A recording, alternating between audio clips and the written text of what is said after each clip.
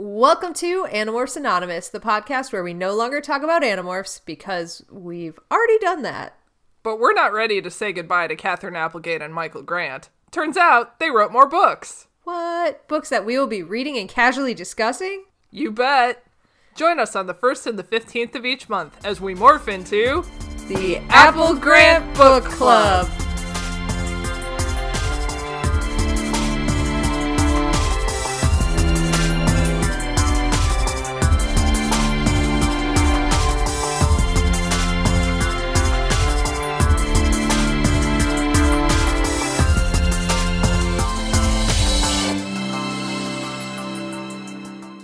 I need to get back to trivia. I've not been able to do it in so long.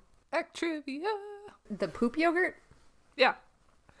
With what's her face from the Terminator / Freaky Friday? Jamie Lee Curtis? Yes. Yeah. I just know her from the Freaky Friday remake. She was in... I'm pretty sure she was in a Terminator movie. I think you're right, yeah. I hope I'm right. Yet another thing we will be wildly wrong about. That's part of the charm of our podcast is getting things horribly wrong and having people listen to us and probably scream. Yeah. Like the moon thing. Oh no. The moon thing. The moon thing. Oh, Michael Collins. Rest in peace. Yeah. I'm just glad that we fucked that up before he died. Oh no. So he would, I guess, be able to hear our air, maybe? So I was talking to Matt about Michael Collins, I think like the day after he died. And I was like, yeah, I can never remember his name. I don't know why. I think it's just like, it's much more generic than like Neil Armstrong or Buzz Aldrin. And Matt's like, yeah, it makes me think of like that singer guy. And I'm like, right? Collins is, yeah. It's like Phil Collins and George Michaels. Like, yeah. That's the only two things I can think of. That's Jeff's how I remember like, I'm gonna it. kill Casey. He's probably plotting our murders right now.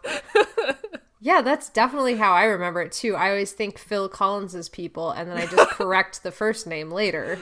Oh man. Sometimes I don't bother correcting the first name, and I just call him Phil Collins's, the man who did not run out and touch the moon. Oh no.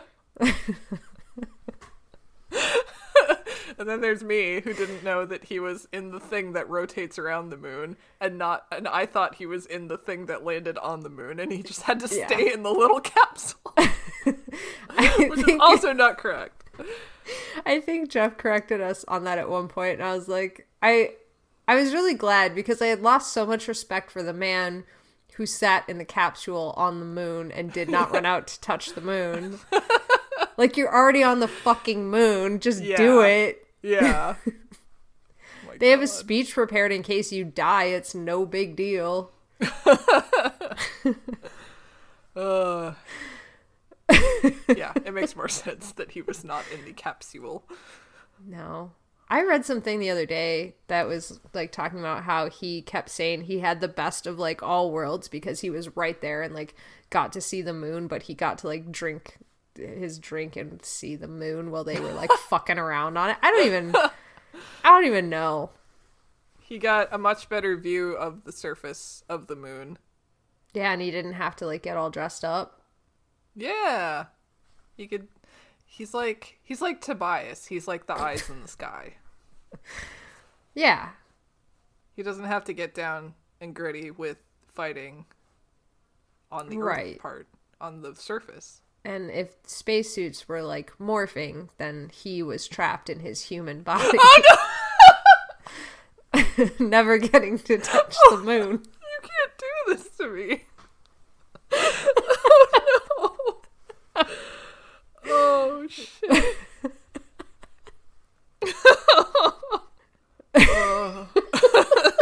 I'm so sorry. I'm just so sorry for everything I've said here today. So yeah, we're back. Yes. For not Animorphs, but kind of somewhat related insofar as it's by the same people. Yes, we've officially transitioned into the Apple Grant Book Club. Apple Grant Book Club. Yeah. Dun, dun, dun, dun, dun, dun, dun, dun, dun, dun, dun, dun, dun. Yes. Probably need to do a new intro. Do we need to do a new intro? Oh, Yeah, no. we do. Okay. And it can't be as brilliant as my last edit. I love your last edit. Fan fiction. Could I have said it in a weirder way? No. It was great. I thoroughly enjoyed it. I laughed, and I laughed especially hard when Nate called me a fucking psychopath. It made me laugh so hard. Oh my god. That was definitely the highlight of my day. Good. It's the highlight of my life. Anyways, so yeah, we are talking about Entling. We are. I'm so excited. I'm so excited too. This was the reason you got to meet Catherine. This was. And she read a part of it out loud in the bookstore, and I realized I retained none of it. Well, I was like, spoilers. But Well, if you retained none of it, then it's retained absolutely none of it. fine. Okay. Was she reading like the beginning or like a middle part? I don't know. Okay. I truly don't know. I remember I can like picture it in my mind's eye. It must have just clearly been like a buzzing in my ears at that point. Because you were just like, it's her. She's here. Yeah, and that was like before I got to talk to her too. So I was probably like ramping up in the anxiety of like, Oh, God. you know how it goes. Yeah. So yeah. Ugh. Yeah, I retained none of it, but she read some of it. I remember that happening. Where there were just a bunch of little kids like sitting on the floor in front of her. Mm-hmm. Oh, that's so cute. And then a bunch of creepy ass adults in the back with Animorphs With books. their little Animorphs books. Yep. Oh gosh, that's great. She was just so like wonderful though, talking to the kids and like reading it, and That just so like Michael was saying that she's like a really shy person and she doesn't really like meeting people. Not that she doesn't like meeting people, but she gets like fucking very anxious hates about it. meeting people. Yeah, so yeah. much. Like, so the fact that she was there doing such a good job, I'm just like so happy about that. I never would have guessed that she was anxious about any of it. She was like so confident and cool and like kind to everybody, and like I don't know. Yeah. She was amazing. She was truly amazing. Yeah. Yep. And so I bought this book when I was there because like I also wasn't gonna show up to her book thing, reading, signing, and like not buy the book that she was selling. Be like, I bought these secondhand years later. Please. That's not true. I think I had at least 2 of my original books that I bought from Borders, but like I wasn't gonna show up with these old books and be like, I only bought these. So my Endling copy is signed. That's so cool. Yeah, let's see what it said. I read what it said the other day. Something about adventuring or something. Yeah. For Alex, wishing you endless adventures. Catherine Aw. Applegate. I love that. I loved it too. Yeah, it was exciting. I was super excited to read this too. And it did not disappoint at all. Oh my god.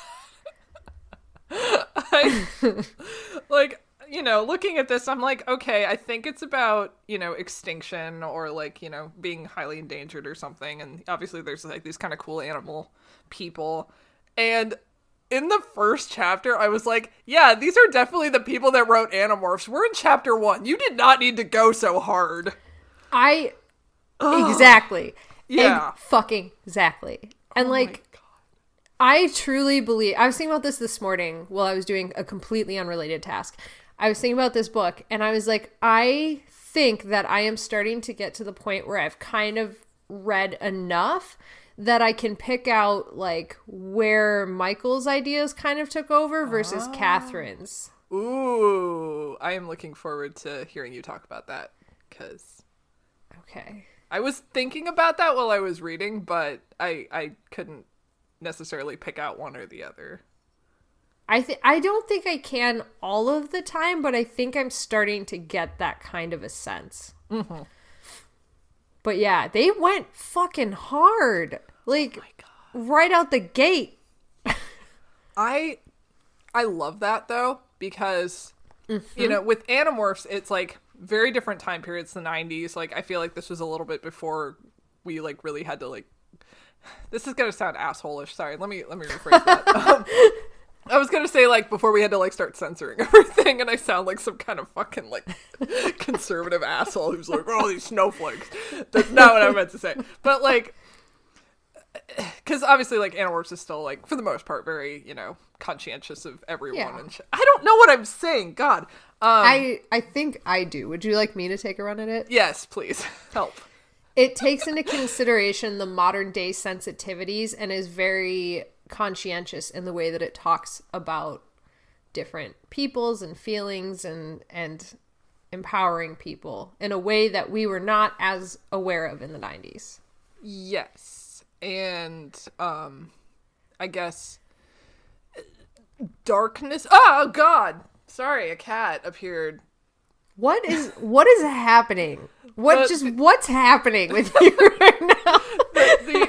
The spot which I record is I'm looking out a window that is eye level with the ground, and there are cats that like to visit like right outside the window pretty much every fucking time we record, and they scare the shit out of me like every time. They must know. They must be able to be like, you must like light a beacon. And yeah, the cats are like, yes. It's like moths to a flame. It's my time to shine. I hear the microphone. I'm going to cameo on this podcast by scaring this person. Is it always the same cat, or is there multiple cats? This was a different one. It was a splotchy sort of calico situation today. Oh, because normally it's the tuxedo boy, right? Yeah. And of course, my cat is fast to fucking sleep on my chair and did not notice any of this and did not stir when I screamed. So, thanks, Lena. She never... What is it with these cats that she never notices them? Like, they visit my backyard daily. She sits next to the window daily and never sees them. Even if she's awake, she's like faffing around or like licking her toes or something. She never sees these cats. And I'm like, Lena, do your job. Christ. But what is a cat's job in this scenario? To poof up and meow angrily and scare them off. Except that never works, because they're always just like, oh, look at you. You're like 5 pounds. I'm gonna totally walk up to you. And then only when I move closer to the door are they like, I will reconsider my actions. Goodbye. So yeah, I feel like it's more of a dog thing to warn you. Yeah, she sounds the alarm and I actually do the combat, as it were. Anyway, not conducive to anything we were talking about. I was going to say that I feel like there was a darkness in the 90s, like we could let our kids watch scary movies. And as time went on, it became a little bit more like, let's make things a little more fluffy and a little less intense. I don't know that for sure. I could just be spitballing, but, you know, there was that whole thing in like the mid to late aughts where they were like, oh, video games are causing kids to be violent and, you know, all this shit. And so I feel like there was like a big kind of like censorship push then or some I don't know. I'm making everything up. No, I think it's just so much easier now to like regulate what kids are watching. Like every streaming service has ways to like stop your kids from watching shit, where I feel like back in the 90s, it was kind of more of a free-for-all. Like, you could find more content more readily. Right. And it was cool to sneak into R-rated movies. It's still pretty cool to sneak into R-rated movies. I'm gonna sneak into a PG-13 movie. Grandpa, you're 81! You can go see a movie! But yeah, all that is to say, this book already does not pull any punches, and we, you know that Michael and Catherine don't like to pull punches. They are all about exposing the kids to the very scary things and very traumatic things, and I appreciate that this translated past just Animorphs, is what I'm trying to say. I totally agree, and what I did not expect, like, for whatever reason in my mind, this had solidified as more of a kid's book than Animorphs. And like, in a way it is, right? Like the main characters are fluffy, mystical animals that are adorable. Like, Yeah. that's part of it. But like in a totally different way, it's immediately a like horror mystery. Yeah. Like the whole first part is just ramping up the tensions to a brutal, brutal scene. Yeah. And I did not expect that. Like with Animorphs that happens, but the first book is like, it takes a while to ramp up like that. This one, it's like chapter 1. Things are pretty weird. Yeah. Yep. And I loved that. Oh my god. I know. I was just okay. Like, there's things in this book that happen already that I wonder how they're gonna translate it if they make it into like an animated movie. Oh no. Oh, okay. I can't wait to hear about that. Yeah. I can start summarizing, but I want to just say one more thing before I do. Okay. I am so like a ratty old warm blanket. I was so pumped to get back into this writing where I read a 3-page chapter and so much fucking happened and I was so into it. Like, Oh my god, yes. oh, it was just like right back to their amazing writing and I was like, yes. Oh my god. Like every word they write is so necessary and matters so much. I know, it's amazing. They're incredible. I love them. I love them so much. I love their writing so fucking much. It's so good. Also, I want to do a quick shout out to whoever designed the cover for this book. It is fucking gorgeous. And that is, let me find, Max Kostenko. So, good fucking job, Max. I love this so much. Yeah, I really enjoyed it. I'm looking at it right now. I'm enjoying it right now. It's just so good. It's so beautifully rendered. I love the animal designs. It's giving me like Redwall, sort of like Secret of Nim vibes. And I love the kind of like Art Deco overlay on top of the title. Oh, yeah. Okay. Yeah. The typography also very beautiful. And that is by Jenna Stempel Labelle. Oh, go Jenna. Go Jenna. Yeah. And like, ooh, even the bottom where it says Catherine Applegate is like kind of shiny. Oh, man. It's a beautiful cover. It's very striking. It is. I love it. And I love too, in all of the chapters, they have repeating motifs on the headers. So like, Yeah. it's like worms, claws, Leaf, swords, yeah. bag. Yeah, they have all of these different like motifs every chapter. And like, I just love that shit. Like, I love when they bring design into the book. And then like they have almost splash pages throughout for each of the parts. Like part 1 has its own splash page. When I saw this was illustrated, I was so fucking pumped. Yeah. There's like these absolutely beautiful black and white illustrations throughout, and oh my god, it's so good. They are. And you know what? Here's one other thing that I really love about this illustrator that I'm just going to talk about for forever because that's what I know. I fucking love that the way that they establish hierarchy is going absolutely from no detail to like beautifully rendered detail in such an obvious step. Like, it's just such a cool way to do I'm that. looking at the part 2 illustration. Me too. And yeah, I see what you mean. I absolutely see what you mean. Yeah, oh my it's just such a like clear, beautiful way to communicate that. Oh my god. Freaking gorgeous. I love it. I love it so much.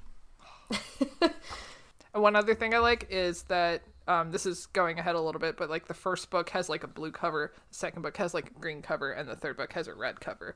And I like that a lot too. I'm really curious as we're reading through these why they get shorter and shorter as we go, because that feels like the opposite of how things normally go.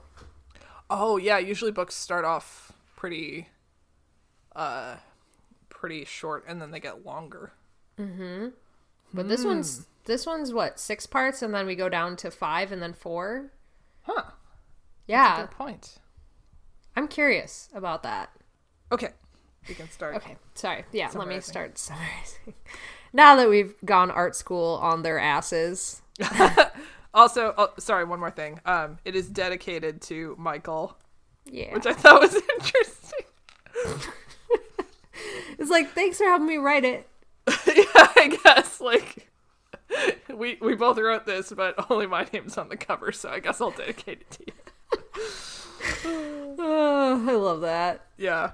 Okay, sorry. I will let you summarize now. That's okay. My first chapter summary is very short because I would love to just talk through the design with you in a non-summary way. So chapter 1, we find out that these are the Dairns. I don't know how to pronounce that. Dairnes. It's a made-up word, so I can pronounce it however I like, and I think it's Dairns. I said Dairns too. Oh, okay, so we win. We all win. We find out a little bit about their family structure, that this was like kind of a wolf or a dog or a fox where there's the parents and there's a bunch of kits. We find out that our narrator is the runt of the litter and so much smaller and thinks that they're a constant disappointment all the time. They can't run as fast, they can't run for as long, they can't play as hard, and so everybody is very scared for our poor, weak, small narrator. And also, we find out that our narrator likes to go too far all the time, likes to explore the world, and the family is really concerned about it because there's so few Dairns left that they can't afford to lose even one, and they're being hunted to extinction by humans. And that's chapter 1. Oh my like, god. Yeah. It's, yeah. My god. Like. And this was like, we don't even get like a real description. We don't even find out if the narrator is like male or female until way later. Yeah, or like what's like we find out a little bit about their species and that's it. But like yeah, they're I love that it starts so ambiguously. And like honestly, when I saw the cover, I thought the little like the mousy character, the little mousy foxy character was going to be the main character. So, I mean, I spoiled it a little bit, I guess, but... I wouldn't say you did. I knew that they weren't just because I had been to the book reading, but literally that was, like, all I took away. Yeah, so, there's a couple quotes in the first chapter that I really like. One is, it seemed there were many ways to leave the world forever when they're talking about, death. And then... my favorite quote, and the one where I was like, holy shit, this is going really hard already, is, I was not afraid to be the first to die. I just did not want to be the last to live. I did not want to be the endling. I was like, what the fuck? How powerful is that? It was... Okay. I have chills. There were so many things in this book that left me with chills, and then, like, what occurred to me when you were just talking about like how ambiguous and like how much this was like world building is once again that insanely cinematic quality we get from their writing style, where it literally feels like you're panning across a screen and all of this stuff is becoming clear to you, but you haven't seen like the main plot yet. Yes. Yeah. You can just like hear the voiceover going, oh my god, this is gonna make such a good movie. It is. It's already like a movie and a book. Oh yes. Oh man, God. I love it when books are so cinematic like that. Me too. Like I was so like worried getting back into the books. I'm like, I know that I love Animorphs, but like what happens if I'm starting to read something and like I'm just struggling to take notes, like, because that happened a few times with the ghost written books where it's like it's harder to get through. And this was from the get-go one of those books where like I'm mad that I have to put this down and summarize a chapter because I want to keep going. Yeah, for sure. It's so good. So good. Okay, sorry. Anything else about the first chapter?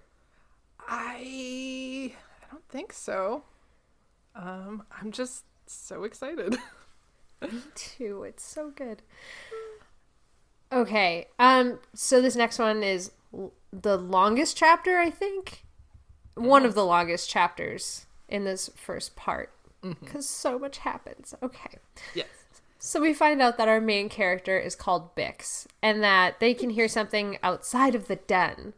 So they start to venture out to see what it's about, but their siblings stop them to make fun of them a little bit, like saying things like, I'm so hungry I could eat you, and then the brother is saying like, yeah, sure, but you wouldn't get much of a meal out of them.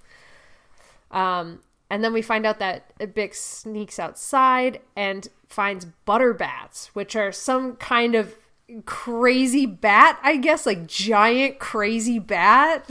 Yeah, it didn't register to me that there was an illustration of them until just this moment. But there is? Yeah, in the first part.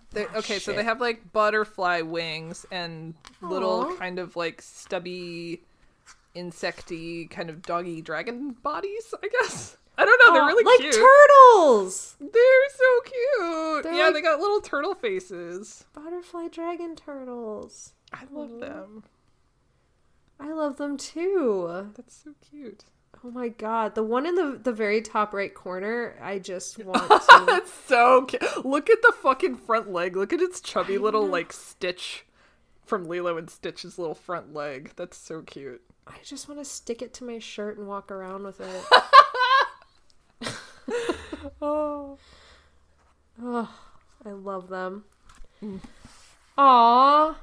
Okay, so they're beautiful, gorgeous butterfly bats that are adorable, and I love them even more now. I went absolutely Animorphs with this, where I didn't realize there was an illustration there, and I was picturing like these like mutated giant tawny bats. Me too. Aww. Or like, yeah.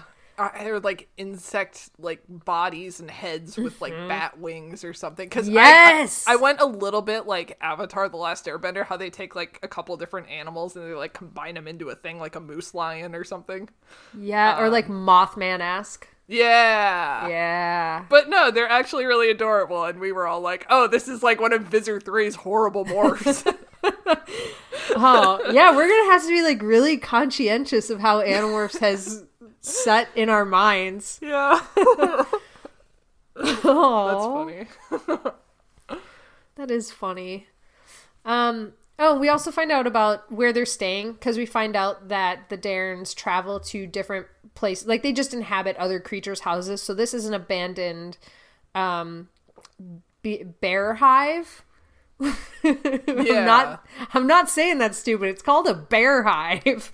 And it's like, it looks kind of like a beehive, but all of the materials are made of like compressed rocks and sap and shit from trees. And it's like a bear creature that made this thing. Yeah. So that was, of course, immediately badass. I was like, I want to live in a giant beehive for sure. And like all of the walls, because they're like compressed rock, glisten like honey, even though they're solid. Cool. I know, right? Sit in a little like honeycomb circle. That's where I forgot what they're called. Yeah, the hexagon. little honeycomb. That sounds amazing. I like it. And Yeah. is this the point where we find out that Darrens used to be like tree dwellers? Yeah, this is where they start. Well, the tree specifically is like way later, after we have our mouse friend. Yeah. But this is where we find out more about like their society and how they're traditionally day creatures, but because they're hunted for their beautiful pelts, they can't go out in the day anymore. So they've become night creatures, and they inhabit these houses instead of like traditionally where they would, which was maybe they do mention trees at this point. I know they mention it a lot more later, but like, yeah, they've given up basically all of their culture and society because they're hunted so hard. Yeah, and they've had to adapt to survive, basically. Which is really cool and interesting. I mean, sad, but like interesting. Right. Yeah, so we find out more about them, and then we cut back to Bix, who is watching the bats, and then their mother comes out and gently chastises them for being outside, because of course they're not supposed to be wandering out here. They're supposed to be sleeping with their siblings. But Bix just points out the bats to their mom, and they sit and watch them together for a bit before the mom, Maya, I can read normal names, I swear, tells her that there's this meeting of the adults and they've all decided to migrate like the bats, because the whole reason the bats are out is because they're starting their migration. And so they have kind of a conversation about that, and they're going to try and find the main pack. And Bix asks, is that real? Like, do you really believe in the main pack? And their mother hesitates. The whole reason why is because we find out now that Darrens have this amazing ability that they can always tell when another creature is lying to them. So in their society, they can never tell a lie. They're allowed to hope, and if there's not direct evidence against it, they can hope for an outcome, but they can never lie about it. Sure. And I just thought that was so cool. Like, I'm like, this is going to come back in a big way somehow. Yeah, for sure. So I was super excited about that. It does not come back in this part, but I am very excited about it. Yeah, that's going to be like a pivotal moment at some point. Absolutely it is. But that's when Bix's mom tells them that, that she doesn't think it's possible that there is the main pack, but like there's so few of them left that they really don't have any other options. So they're going to go there. And like then Bix asks this like really like intense question about like, would you tell me the truth, or like, would you tell me if it's pointless to hope that they're there? And Bix's mom was like, yeah, I'd tell you if it was pointless. We find out a little bit more about their pack. They're down to 29 members, and that's why it's so bad. That's why they have to go. And then Bix's mom just says, you have to go get some sleep. We're going to have a really long walk at nightfall. And then she stops to say that she loves Bix. And like, this is when I knew some shit was going to go bad. Because like, the mom makes a point to stop and just be like, you know that I love you, right? And like, oh, it was just such a great moment. Like, it didn't feel contrived at all. It was just a really nice moment. Ugh. So that happens. Bix's mom goes to bed, and then after watching the bats for a little while longer, instead of going inside and going to bed, Bix ventures out into the trees where they were not allowed. But how else are you going to see the world if you can't go out and explore it? So they take off running on all fours into the forest. And that's just for a chapter minute. 2. Yep. Just for a minute. Some nice familial setup. I know. Oh, yep. I'm so upset about that. It's not about that specifically. I don't know. I'm mad that she can also write families real good. Oh my god. I'm assuming this was Catherine's contribution. Just having read the few Michael books that I have not seen him do, not to say he can't or he hasn't, Right. but I have not yet seen him write like a familial scene like this. So my guess right now is that was all Catherine. Sure. Well, and I was just wondering, there's some banter later that I wonder. Not that Catherine can't write banter. Like, I don't know. I know, it's so hard because they're both so amazing. Yeah. I don't know. And I'm coming off, I'll tell you right now, like the books that I'm coming off of is I've read Wish Tree, which was straight Catherine. I've read Frontlines, which was straight Michael. Mm-hmm. I've read a few other Catherine books, but like those were the two big ones. Have you read Ivan yet? No, I have not. Okay. But I'm excited to read through that one and talk about the illustrations. Well, good, because we will. Because we are, at some point. Lena, can I please sit down? Is she still making you stand up? Yes. That's so rude. It's been 40 goddamn minutes. Okay, I'm sitting. Let me... Yeah, sit on her. My microphone. Jesus. Damn it, Lena. We're gonna endling you. Oh, no! You kind of look like Bix. Bix is more In a puppy way. than you. Bix is more puppy and human than Lena. Yes, like a dog person. Anyway. Yeah. Do we want to take a second to describe Bix from what we found out so far? Because we still don't really know, but for the purpose of, like, we can see the cover and listeners can't. So. Did Bix start talking about what she looked like? Not really. Not at this point. I mean, Bix never, like, super explicitly says like, we kind of find out details in like quick spurts. Like at this point, I think we know that like they look a little bit like Bix has said that like they look like a wolf if you didn't look too closely, but then they were humanoid and they have opposable thumbs. We find out that, but then like later we find out that they have like a flying membrane and a marsupial pouch and like all this other stuff that we don't like. It's crazy. Yeah. I just turned to the page. Yeah, there's like a dog. Yeah. Dog. Mostly upright dog. Upright polar bear dog.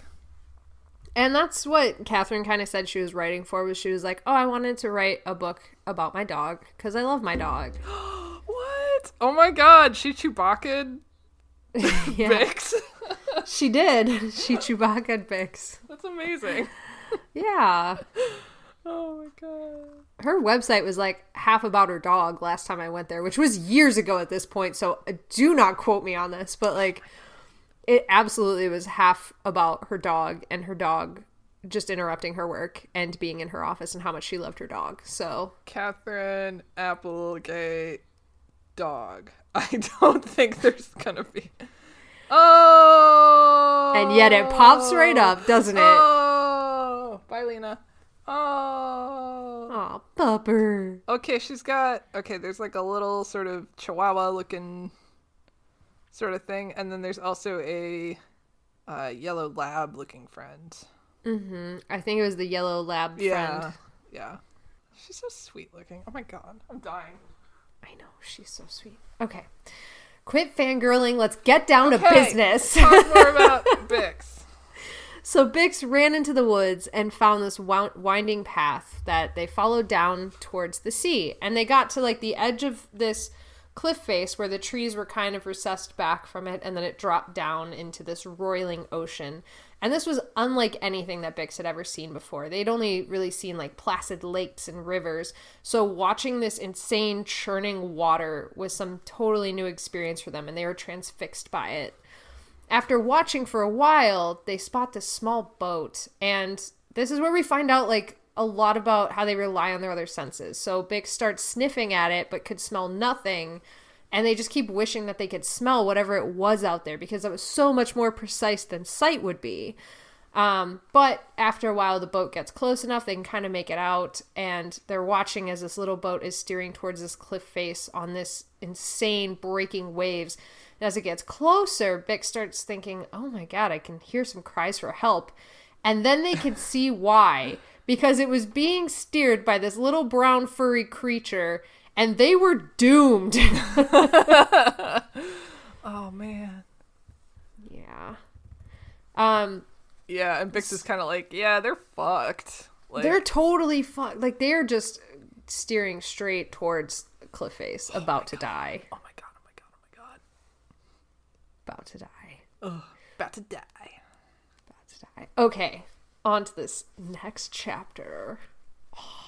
So Bix makes eye contact with this creature that they are very sure is a Wabik.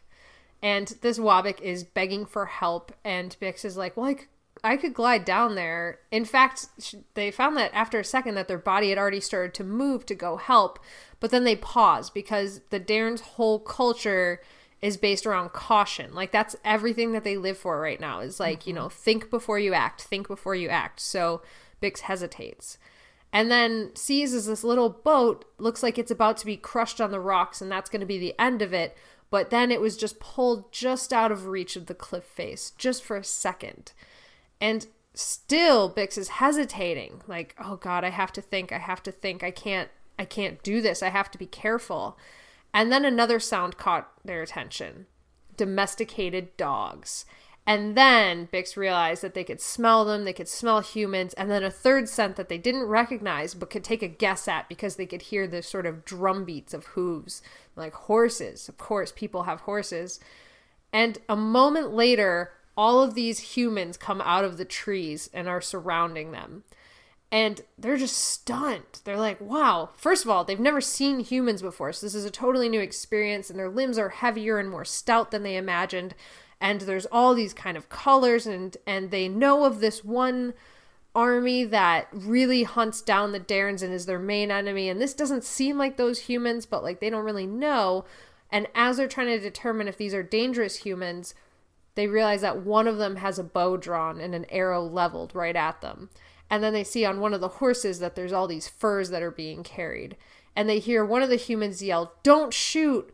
But the companion didn't lower the bow. And then the arrow was fired and Bix jumped. Whee! Oh, this is such a good chapter.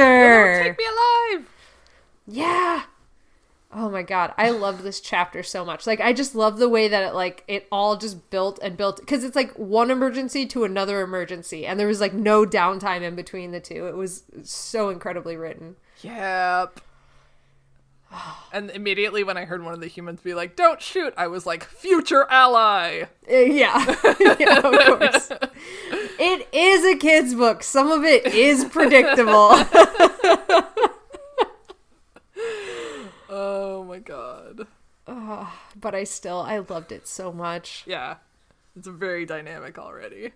It's so cool. Oh my God. Like, all of this is like, we're like 5 chapters in, but all of this feels like it's happened over the course of like half an hour. Yeah. Like, it's so fast. Yeah. Okay. So Bix leaps off this cliff and spreads out the glissairs that Darrens have, which are the skin membrane, so that they can glide. And we hear a little bit about how they can glide. They can't fly. Educational moment, of course. This is Catherine Applegate, so education is key.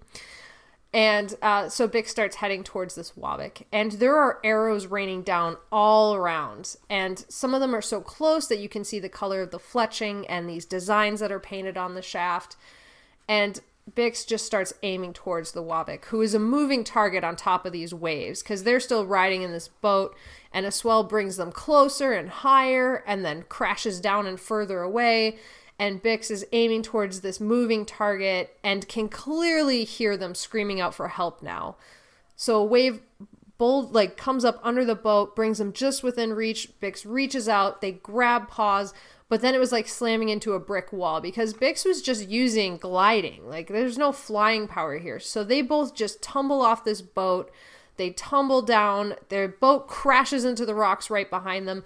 They kind of somersault into this little sandy area. Their feet touch the sand for a split second, and Bix pushes the Wabik up onto the cliff, who starts climbing, and then a wave hits Bix in the back and drags her back out into the ocean, and like there's roiling and boiling seas, and water is going into Bix's mouth and nose, and they've lost all sense of direction, and then finally she feels a small paw grab her by the back of her neck and guide her to the rock face, and they start climbing together when an arrow whizzes past Bix's head so close that some of the ear fur split.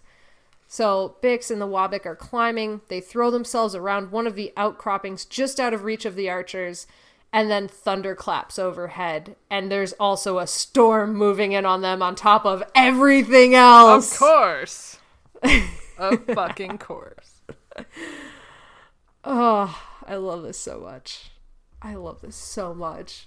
I love that Bix saw this creature that needed help, and she was torn between being like, do I help them or do I not, because that would threaten my own survival. Like, right. That just strikes me as like something that's going to be brought up again and again. Well, plus it's like, it's so much more realistic that they were thrust into it instead of choosing it. Because, like, you know, I love the character that would choose, we gotta go in no matter what. But, like, it's so much more real that, like, the only reason Bix ever went to go save this Wabik was because they were forced into it by other circumstances. Yeah. Otherwise, it's like, well, I'm sorry, but, like, there was nothing I could do. Which is a totally fair assessment as well. Yep. Yep. I love that. Like, the themes of survival are already really coming through. Mm-hmm.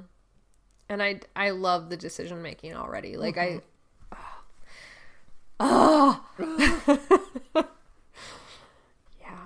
I got so excited by it. Like, I don't know. I really loved that this is not a gung-ho character, which is not something that, like, I feel like I would normally say as myself. I feel out of character saying this, but I love that they were so hesitant. Yeah. And, like, I feel like Bix is very naturally like, oh, I have to go do this thing.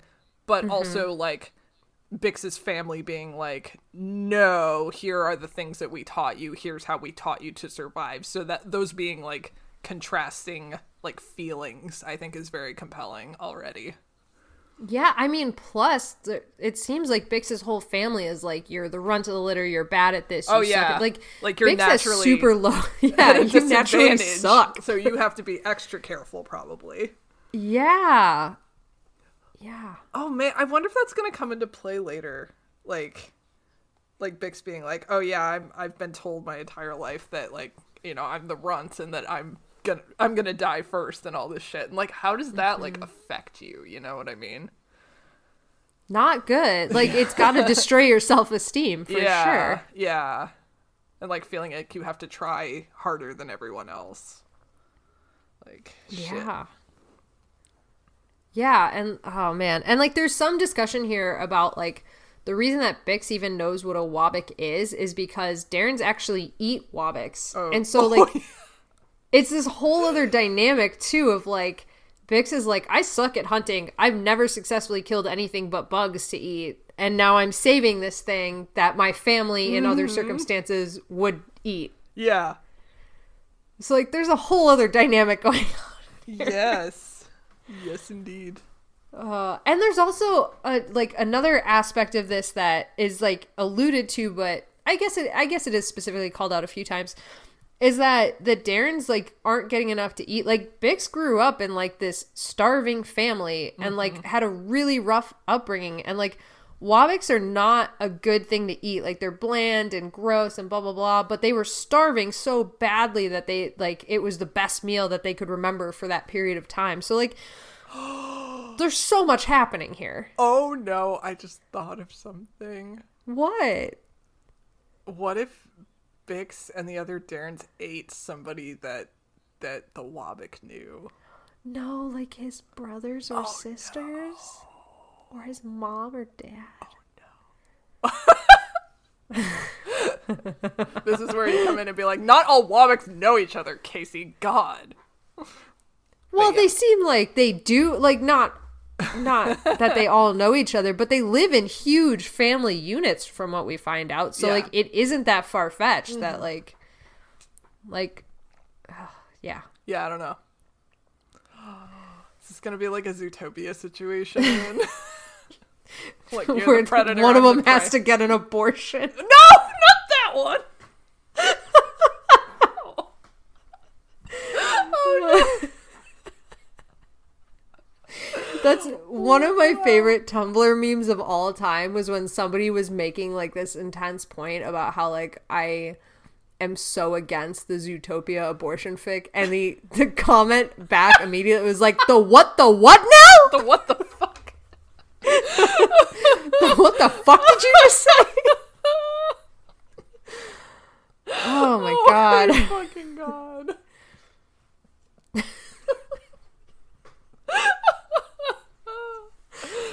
Oh my gosh, yep. Yeah. Shit. Anyways, let's meet Tobble. I love Tobble. So Tobble is what I'm naming my next pet. Oh my god, I fucking love Tobble. Tobble. Oh, okay. I didn't even write down. Okay. Let me get through this chapter so I can interrupt myself a third of the way through this chapter to correct what I did not write down. Okay. So the Wabik greeted Bix and, like, literally said, "Greetings, thank you so much for rescuing me." And I got, like, huge Spyro, like, "Thank you for releasing me." It's a thief and he's still in a dragon egg. You've got to run, Spyro, run. Oh, I'm getting a little winded. Anyways, the Wabik is very polite, thanks Bix profusely, and it's apparently a known thing that Wabiks are extremely polite.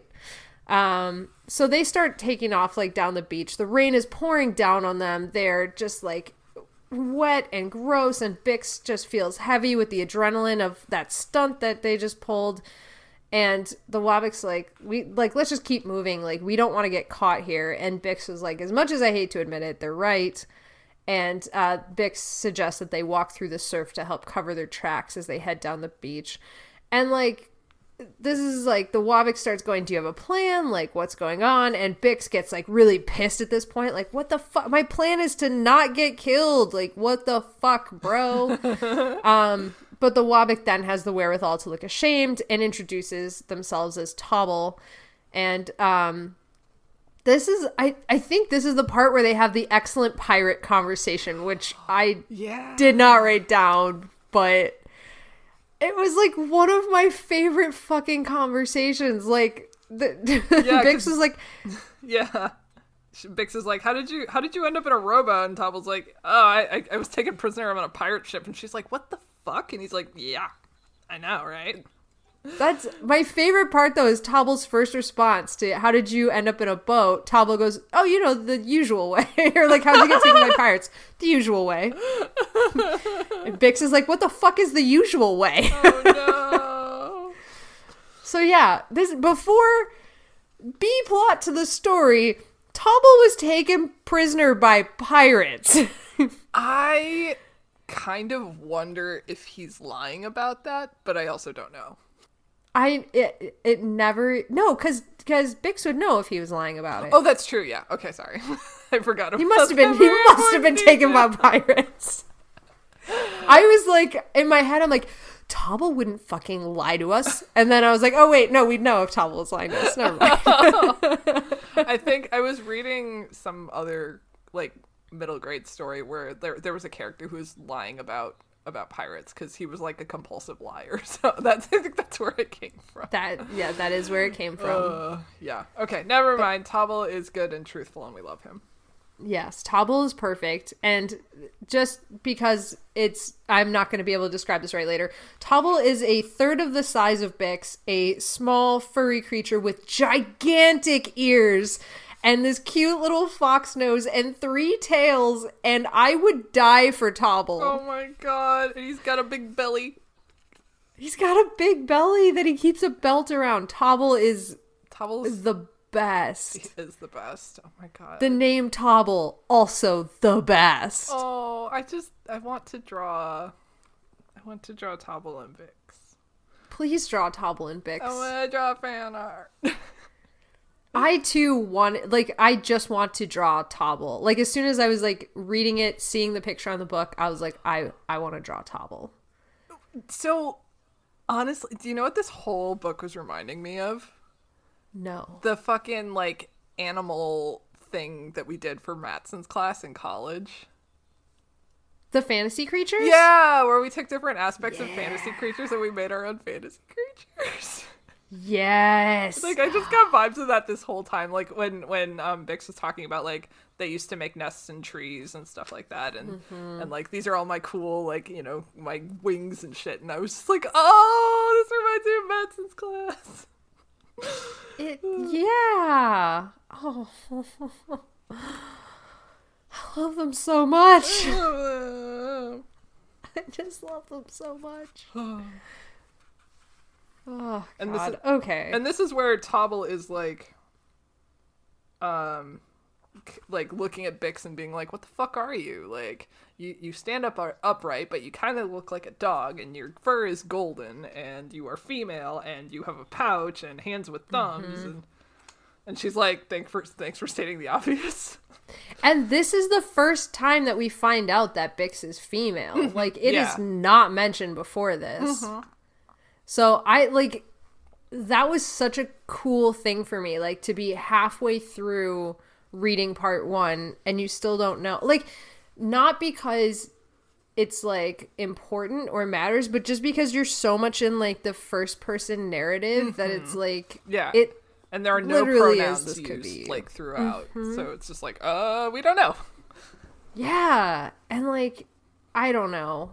It was just very cool. I really loved the way that was written. Strong female characters. But that we didn't know was a female till just now. Do, do, do, do, do, do.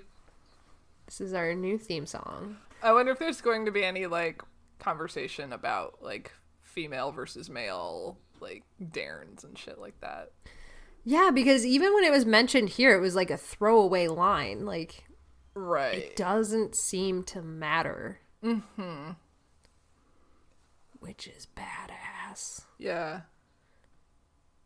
Because, like, you know, sometimes they talk about, like, sexual dimorphism in species, and, you know, it just makes me wonder if that's going to be, like, a thing that's brought up or not.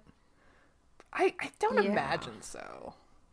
Like, I don't imagine so with the Dairns, but maybe, like, it comes up with the people. I think based on what we know so far and what, like, the little bit of information we've given, I don't think that's going to be a thing. But I don't think it's going to be a plot of the book other than maybe, like, a weird, like, I'm assuming that at some point, like, or I'm guessing, I'm not assuming, I'm guessing at some point they come into contact with people, and it seems like the people in this book are in some sort of, like, medieval sort of era. They're like knights on horses and stuff, so bows and arrows and swords and all that. Right, so I'm guessing maybe there's gonna be some sort of like princess character, and that might be something, but like that's the only scenario I can imagine it coming up. Yeah, I don't know. Okay, yes, so back to Tobble questioning Bix and being like, what the fuck are you? Hey, Alex. Hey. Tobble baby, tobble baby, tobble baby, tobble. No. Tobble baby, tobble baby, tobble. Get in there. Sorry. Yeah. Anyways,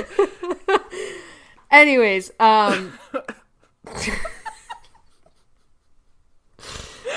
damn it. Tobble's like, what the fuck are you?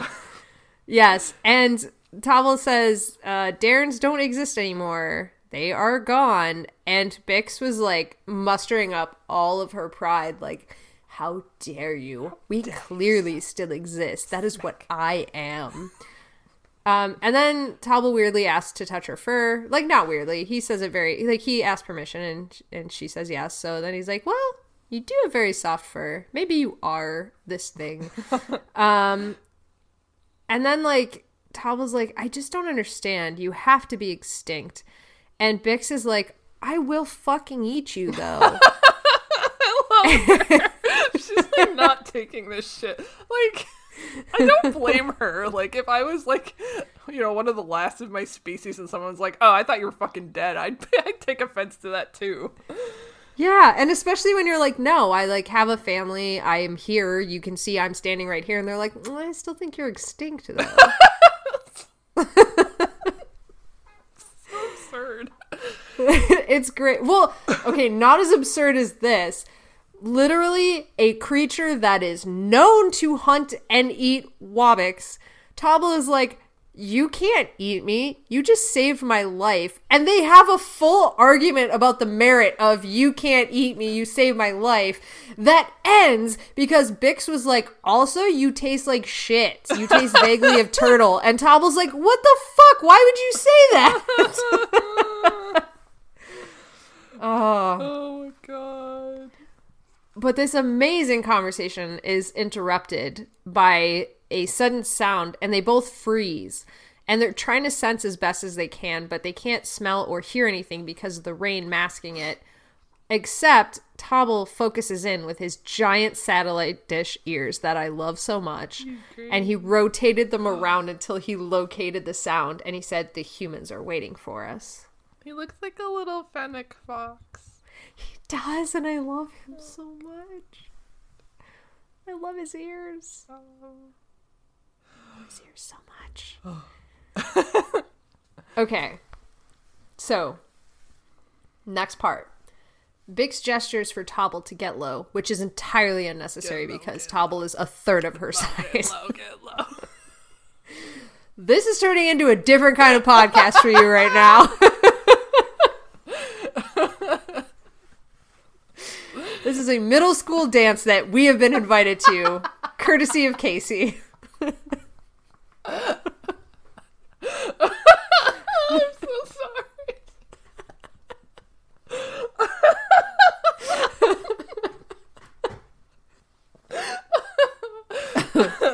Wow, okay. Sorry. Okay. I'm done. Serious business. So, they creep up to the edge of the trees with slow, graceful movements that were so deliberate that they wouldn't be detected by anybody. that was looking not hard at them. And they kind of creep up to the edge and part these branches super slowly. And in front of them, Bix sees a human leaning against a tree. And even from where she was in relation to this human, which was pretty far, she could tell that he was anxious and angry. And then from deeper in the woods, they hear a voice yell out, asking if he saw anything. And the human replies, no, and then called him master. So we already know there's a weird fucking relationship between the two of them going on. Gross. And this guy followed it up with, it probably drowned in the ocean.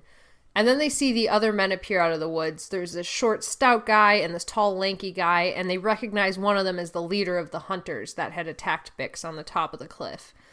And the men began discussing what it was. Like, was that a dog or a wolf? And the boy is like, it could glide and it had a pouch, dude. It was probably a Dairn. And the men are like, oh, mystical Dairn, mystical fantasy creature. And they're like, well, we should catch it anyways, because if it's a Dairn, we can totally sell it for a fuck ton of money. Capitalism. It will... Yeah, they're literally like, the pelt will keep us in food for half a year at least. Mm-hmm. And the boy starts going, don't you want to capture it alive, though? It's going to be worth so much more alive. And it's basically like, these guys are like the Uruk-hai hunters. Like, yeah.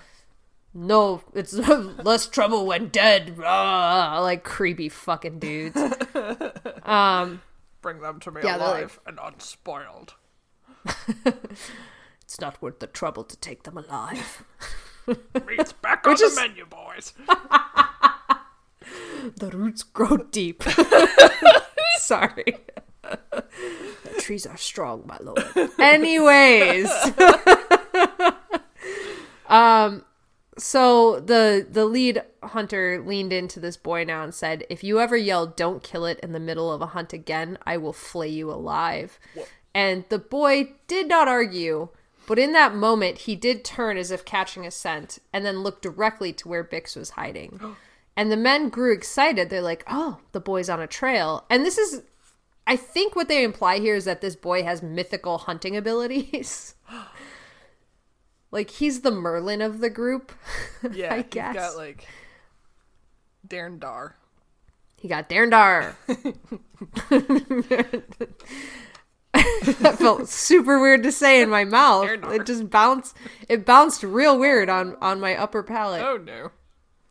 I have a Creative Cloud update. Anyways, so the guys get, like, really excited, and they're like, where is it? Where do we go? And the boy's like... It's all Lord of the Rings. It is. Oh my god. Maybe Catherine had like the two towers on when she was writing this, and she's like, "Yeah, okay." Oh my god! And then she had to edit out the line when Bix and Tobble were on the trail when they're like, "The closer we are to danger, the further we are from harm." Oh.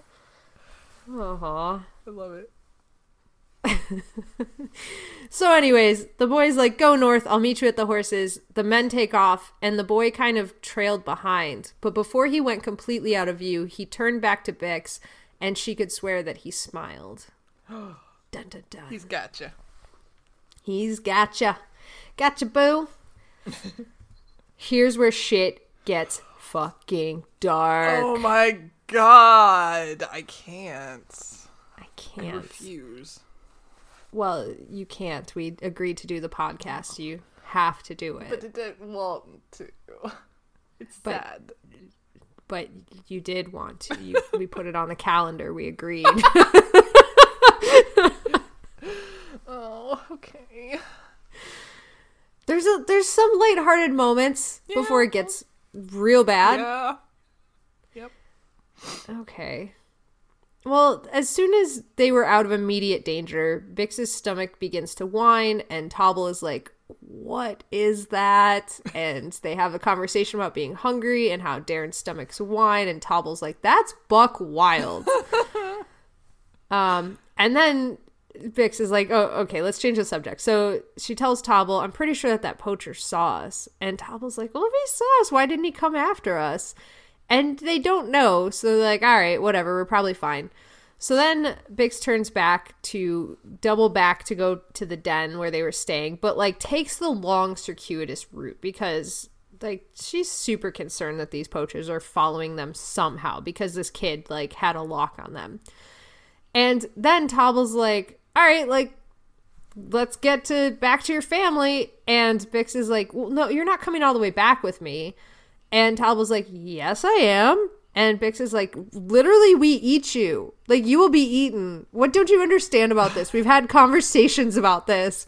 And there's this moment where Tobble is just like, I have to come back with you. It's the Wabik code. And we find out that in Wabik code, if someone saves your life, you have to save theirs thrice.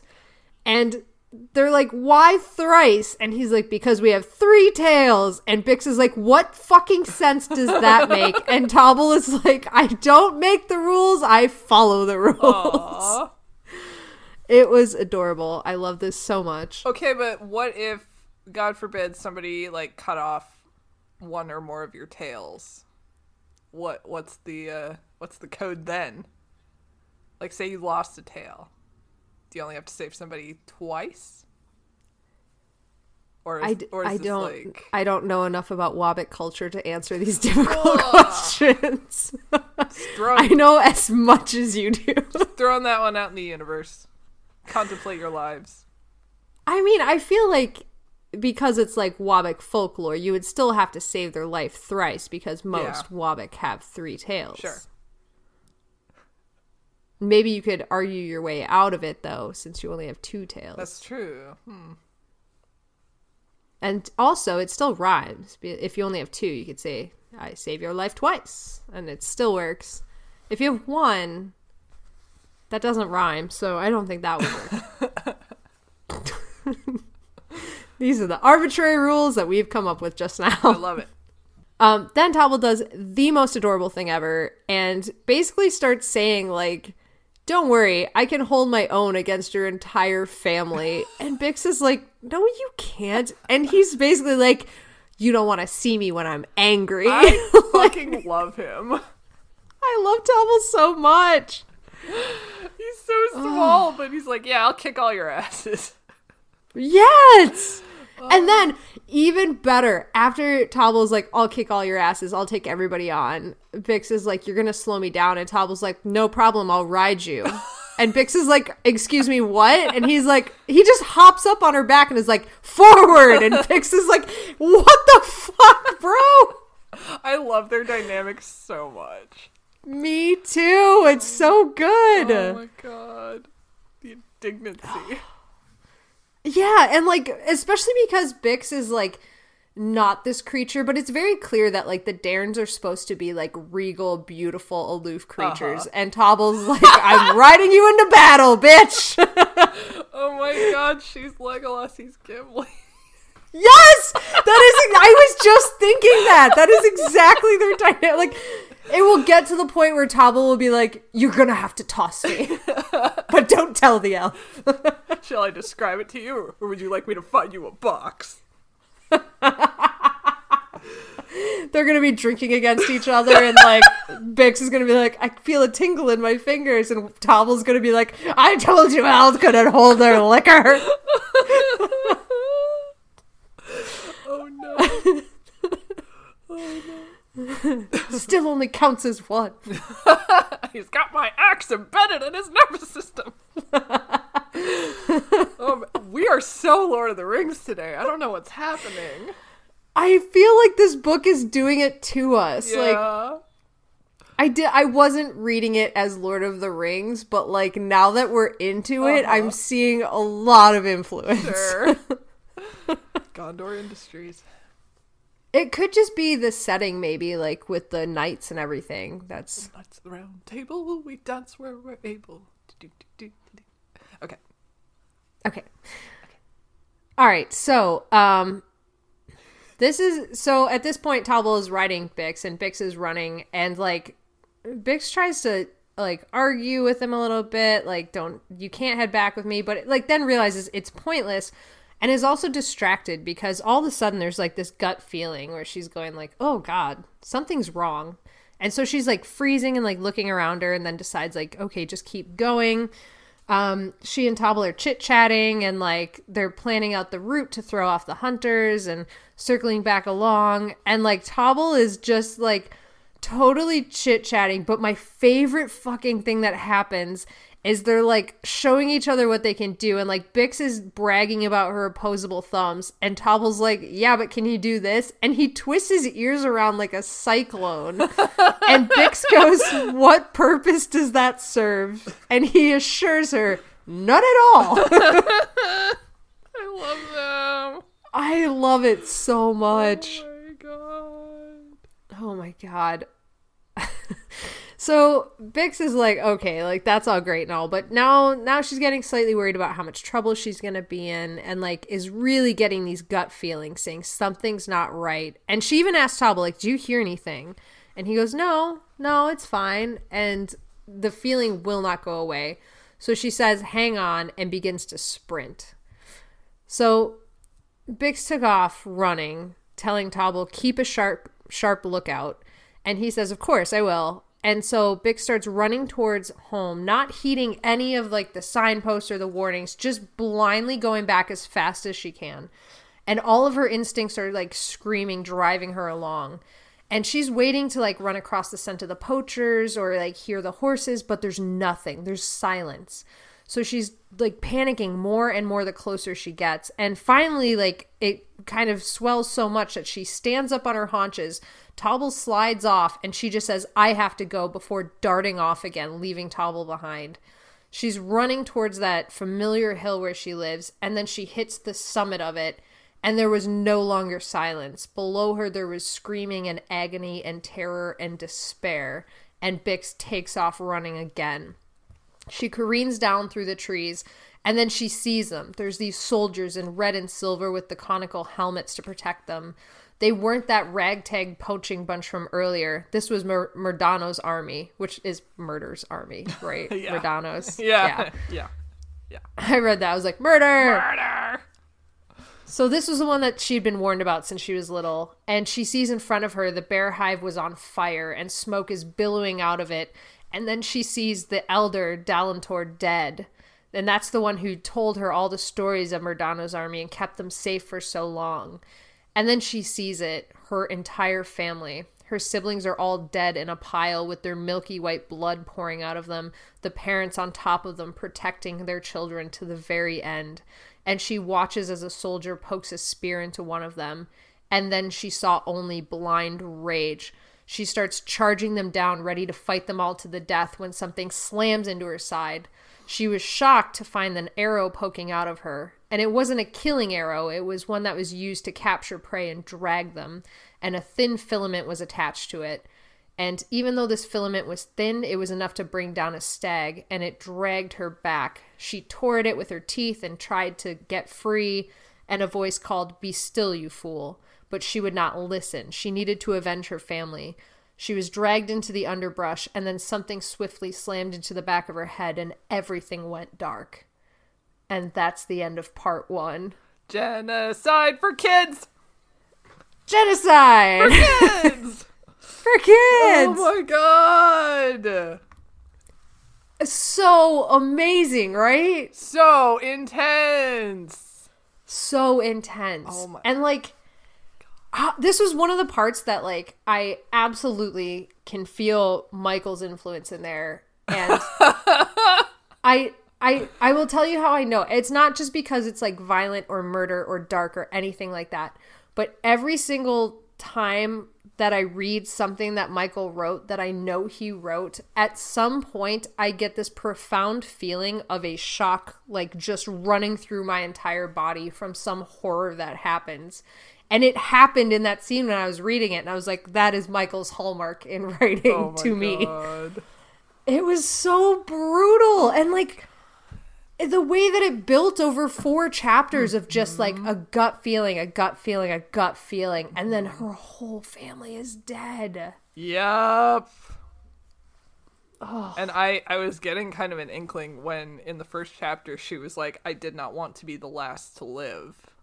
Because like you have to live with knowing that you are the last and that you fucking watched your entire family die. Yeah. And then that's exactly what happens Oh in part 1. my god. There's fucking 20 more of these parts to go. Shit. God damn. There's not that many, but still. God yeah. damn. It was so brutal. like the second before, she was just hanging out with Tobble, and he was talking about how he lived in some kind of underground tunnels in a room by himself, except for his like 10 brothers with ridiculous names.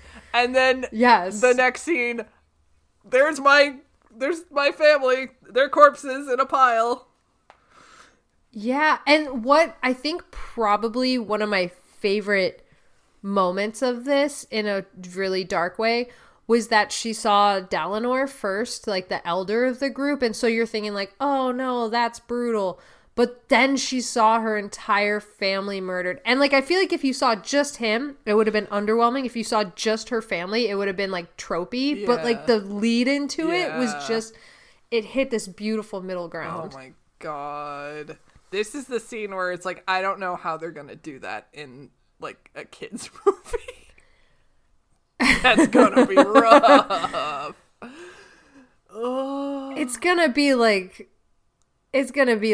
you don't see it, they stumble upon like the non-bloody corpse, although they made the blood milky and white, so maybe it'll pass whatever screen guide they have for blood.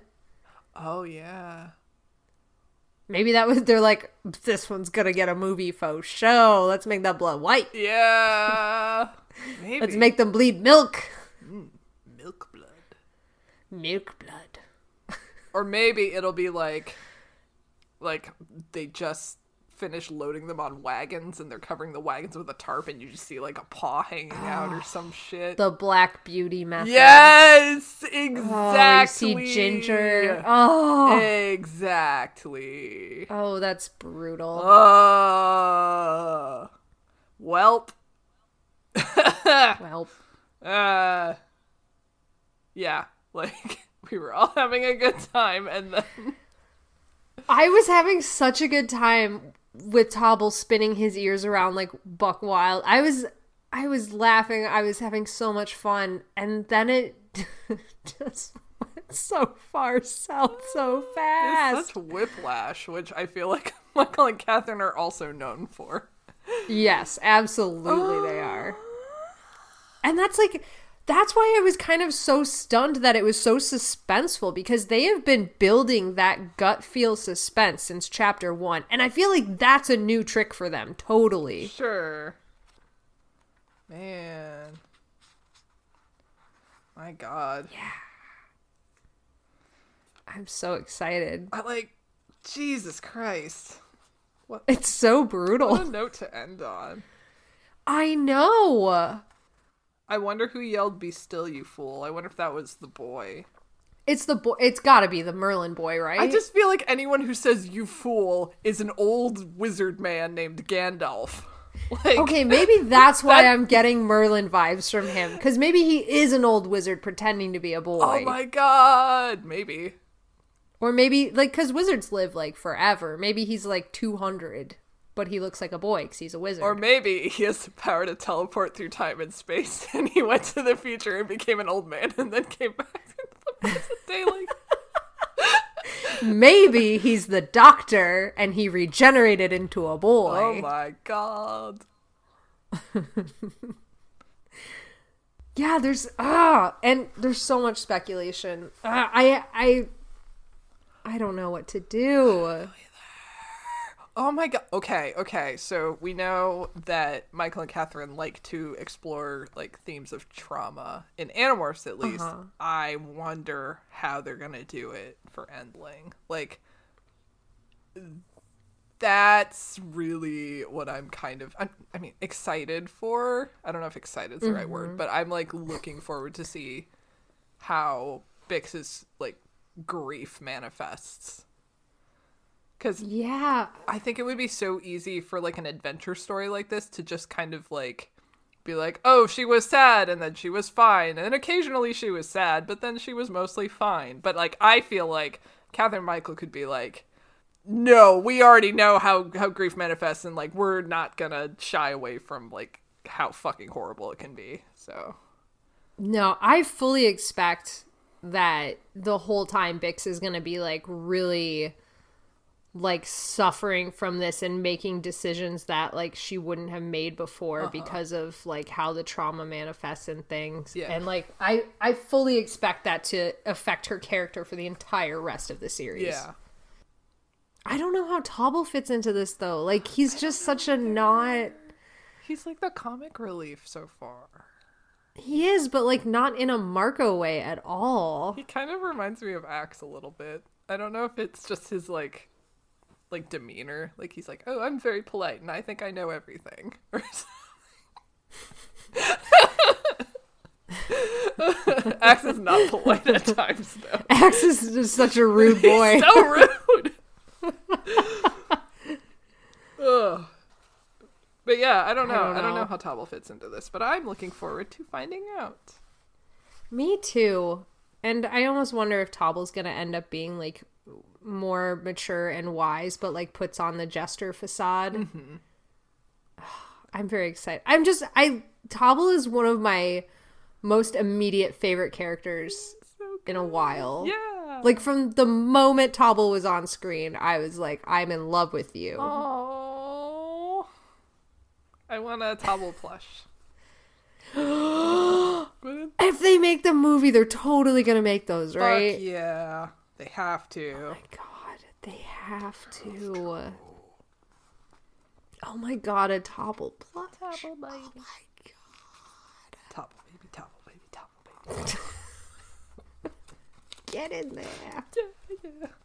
Yeah. Oh. Oh no. Oh no.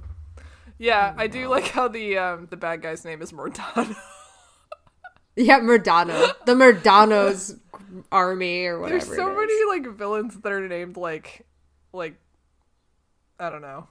Like some part of their name is rooted in like the name that means evil. Like Mal or Mord, which are both like Latin and nature. Shredder. Evil. Dr. Evil. Well, I mean, the easiest one is Sinister from X-Men. His name is fucking Sinister. Yeah, he's the bad guy. His name is Sinister. Meg. You could pick any name to hide your fucking identity. You pick Sinister. I don't, like, Magneto's not an inherently bad name, though. No. Like, unless I guess you're against science and magnets. Fucking magnets. How did they work? Who knows? But yeah. Sometimes I'm like not super a fan of when the villain is very obviously a villain because they're named like the Darkling or whatever. But I mean, this is a book for kids, so I can understand that. And I feel like Murdano is subtle enough that if you were a kid reading it, I don't think you would immediately be like, oh, of course it's murder. Murder. Judas. Sorry. Yeah.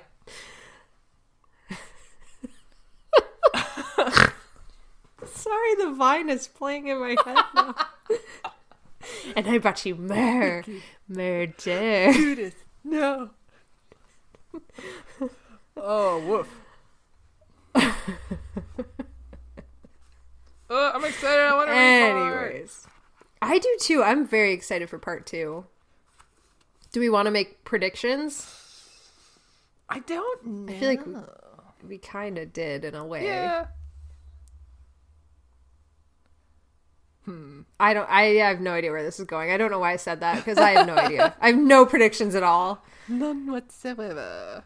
None whatsoever. I am just so excited. I wonder if they're going to go to find the last of the Dairns or try to avenge Bix's family. Who is this mystery man that captured Bix? What happened to Tobble? Where is Tobble? I have so many questions. Yep. And like all of this, by the way, was 46 pages. Yeah. All of this was jam-packed into 46 pages. That's insane. That's fucking nuts. How are they this good at writing? I don't know. What evil sorcerer did they sell their souls to be this good at writing? Witchcraft. Yeah, I was kind of worried about this book being like too fast to read, or like it was going to go by too fast and I wouldn't be able to make sense of it, or I feel like the pacing would have been weird, but I thought it was like perfect. Yeah, like, I really totally nicely. agree. Yeah. It did. I was worried about that it was going to be really dense and that like we would have troubles like doing this in the parts that they were. Mm-hmm. And like we need to put all of our trust in Catherine and Michael because they do it perfectly. They do. That's my next interview question for them if I ever get to talk to them again. Like, how do you guys write so perfectly? Why are you guys so good at things? Why are you guys so good? I fully blame you for my complete acceptance of mass murders as just a part of character growth. Oh no! Oh no! Oh shit! Oh man! Yeah. Well, Murdano's army. I wonder why the boy wants to save Bix and the Darren. I think he's a wizard, and I think that's why, because he has respect for the magical creature. Okay, so part of the book that we didn't super get into in the summaries was that we do get a little bit of insight into, like, there are 6 dominant races. Oh, yeah, that's right. I'm trying to remember what page. Oh, here we go. I just opened to it. Super early. So, Felivets, which are giant cats. Humans, Darrens, Felivets, Natites, Terramants, and Raptidons. And the Raptidons are the giant bird raptors. Oh, cool. Yeah. That was the one I retained, obviously. Mm-hmm. So yeah, there's 6. So like I have to imagine, even though they haven't talked about this yet, there's some kind of like lore about like living with these 6. I heard you gasp. Oh, I saw the cover for the next Endling book and they're riding a big panther, so that must be a Felivet. Anyway. It must be a Felivet. Yes. A Felivet? Who you can't hear until they've destroyed you. Yeah.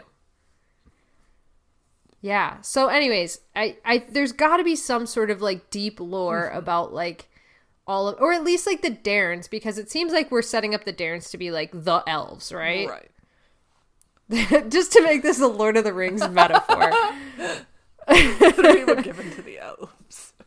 Yes, the Darrens are like the elves, the mystical creatures that are hard to see that people are starting to believe don't exist because they're so rare because they go to the Grey Havens. And like there's gotta be like people that are like wizards that think that they must maintain their presence, otherwise all the magic will leave Middle Earth. Sure. I don't know. That's why they needed the elves, right? Because the elves are going to take the magic out of Middle Earth with them. I've got the magic. I'm just making this a Lord of the Rings book. Lord of the Rings for kids. And they're all animals. Except for the humans. This is... yeah, except the humans. The humans aren't animals, but the animals are also not animals. Oh, yes. Yes. Yes. So anyways, I think that's why I'm thinking that guy's a wizard, and that's going to be... I don't know why. I don't know why that's why I think that. He's a little wizard boy. Aw. Cute little wizard boy. Oh. Schmendrick. All right. Well, should we wrap it up? I guess so. I don't have any other thoughts except I loved it and I'm very excited to read more. I'm so excited to read more. I cannot wait. This is such a delight. Like, it was just such a delight to read it. Like, it was the things that I love about their writing, just all right there, like a cozy blanket I could just wrap myself in and enjoy this brand new story that I know nothing about. Yay! So excited about it. Yeah. Contented Right. sigh. Well, I guess I'll tell people where to email us. Okay. It seems slightly inappropriate now, but our email address is anonymousanimorphs@gmail.com. Yeah, this is weird branding because, like, we're still Animorphs Anonymous, but some ATTN, the Apple Grant Book Club, or whatever we're calling this thing. Yeah, we'll figure out a way to explain this somehow. Yeah. We'll split it out somehow. We'll organize this better somehow. It's like Anyways. it's like we're a master company, Animorphs Anonymous Incorporated, and we own like smaller businesses under different umbrella names now. We are Lin-Manuel Miranda that owns Broadway 5000, but Hamilton is our thing now. Yeah. Of course. Perfect. Okay, sorry, I interrupted you. No, it was beautiful. It's weird. And like, if you want to find us on Facebook, we'll probably set up something else soon. But for now, just go to the Animorphs Anonymous page or check out our super secret, super awesome subgroup, the Andalite Bandalites. Or check us out on Twitter at Animorphs Anon or on Instagram at Animorphs Anonymous. So many Animorphs things. We are also on YouTube, the video site where videos The play. video site. And that is at Strong Shape International because we share a channel with our buddies over at Cadmus 2 Crisis. And you can find our podcast on any of your podcatchers. Travis used that term recently, and I thought that was catchy. Aww. Any of the podcast hosting sites ever. And we also have a Discord server, which is a really fun place where we hang out with a bunch of other Animorphs fans, and they're all really great people. And we talk about Animorphs, and we also share pictures and art and memes and jokes and laughs and cries and recipes. and what? Recipes. And recipes. Occasionally. Occasionally. And pictures of our pets and our faces and our cars and our lives and children. Everything. Yes. Everything we own. We just keep taking pictures of things we own and sending them like, is this anything? Yes. If you want to come join us in our beautiful land of friends, you can hit us up on any of our socials and we'll get you the link to that. Straight up. Yes. We'll do it. What if I love books so much, which I do. Obviously, this is a podcast about books, but what if I want to read a webcomic book? A webcomic book? Mm-hmm. Well, you could come read mine that I make and draw. It's a really cute romance webcomic called Beside You. You can go read it for free at bsideyoucomic.com. It is also on Tapas and Webtoons for free. And if you want to go to my Patreon and... I do. Oh, okay.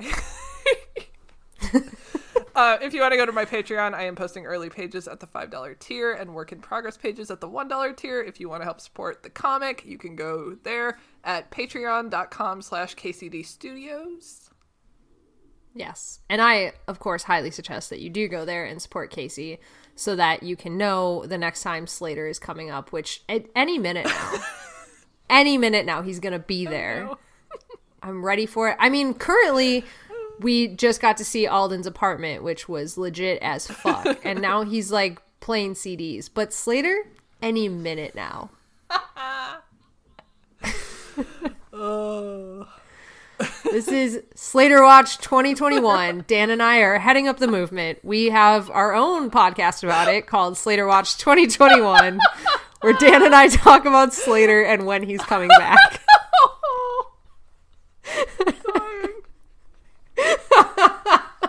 Oh no. I can't wait for Dan to listen to this and be like, I agreed to none of this. I did not say I would do a podcast with you. What the fuck? No.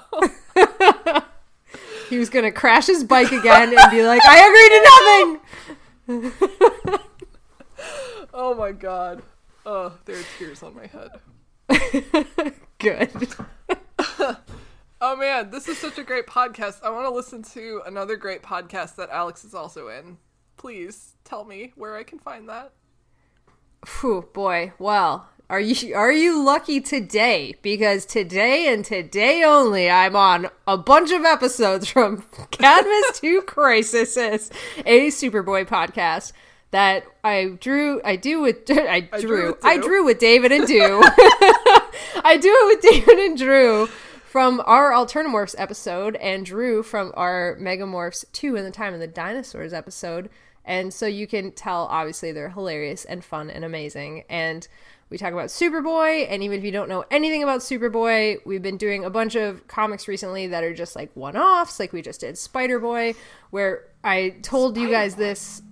We did Spider-Boy. He's half Spider-Man, half Superboy. They did, like, DC did these mashups. Oh my God. Like, and Marvel. They did, like, a crossover series. And so we got Spider-Boy. And then, like, they have, like, a Justice League Avengers style league, blah, blah, blah. And so they mix up, like, Shadowcat and, like, Colossus and, like, a bunch of other characters that we know and love. But my favorite one was, like, Paste Eater Boy. What? I don't know. David told me on pod what he was a mashup of, but in my head, all I took away from it was Paste Eater Boy. What? It's insanity. Insanity. Okay. And then, like, he teams up with, like, a Captain America boy What? of some sort. It's very weird. I thought they were just, like younger versions of superheroes a la, like, Muppet Babies style. No, they're like, literally Marvel and DC were like, we have to combine to do something. And so they just made these mashups. Okay. It's insanity. Okay. It's insanity. Psylocke is in there a ton, too. Ooh. That's pretty legit. I mean, you can obviously tell where my interests lie. But yeah, it was really funny. And then there's, like, the Wasp Queen and stuff, which is, like, MJ. And David will tell you all about it. I just got excited about Paste Eater Boy. And the fact that I recognize some of the heroes for once. Because, like, I know now who, like, you know, Double X is and, like, Rex Leach and that kind of stuff. But, like, which are not necessarily heroes. But whatever. I like, recognize them now. But, like, I finally got some heroes that I was like, I truly know who these people are. I know them deep inside their souls. Yeah, like, I am finally familiar with some people on this podcast. Right. Anyways, yes, Cadmus to Crisis. That's my pitch, I guess. It's just a long rant about things I know. Well, thank you for joining us on this new adventure that we're doing into the Endlingverse. Mm-hmm. We'll do part 2 next time, and we're going back to bi-monthly updates because we're both very busy, and also because reading is hard and it takes me a long time to sound out all the words. Oh no. Can you imagine? Oh no. Why would we do a book podcast if I had to sound out every single one of the words? It would be like, that'd be a lot. It would be so much. Bix and Tobble doing stuff together. Charms forever. Last of their kind. Remix. Tobble, baby, tobble, baby, tobble. Hey, Andalite Bandalites, it's Alex just popping in here at the end to say, if you liked our new intro with new, amazing, spiffy, wonderful new music that's extremely catchy and amazing, and we love it, please go ahead and follow It's Reese at ITSREISE on, like, everything, and tell her how much you loved her music. So we want to say thank you. Thank you so much. We love the intro music. Thank you. All the rest of you, please go follow her at It's Reese.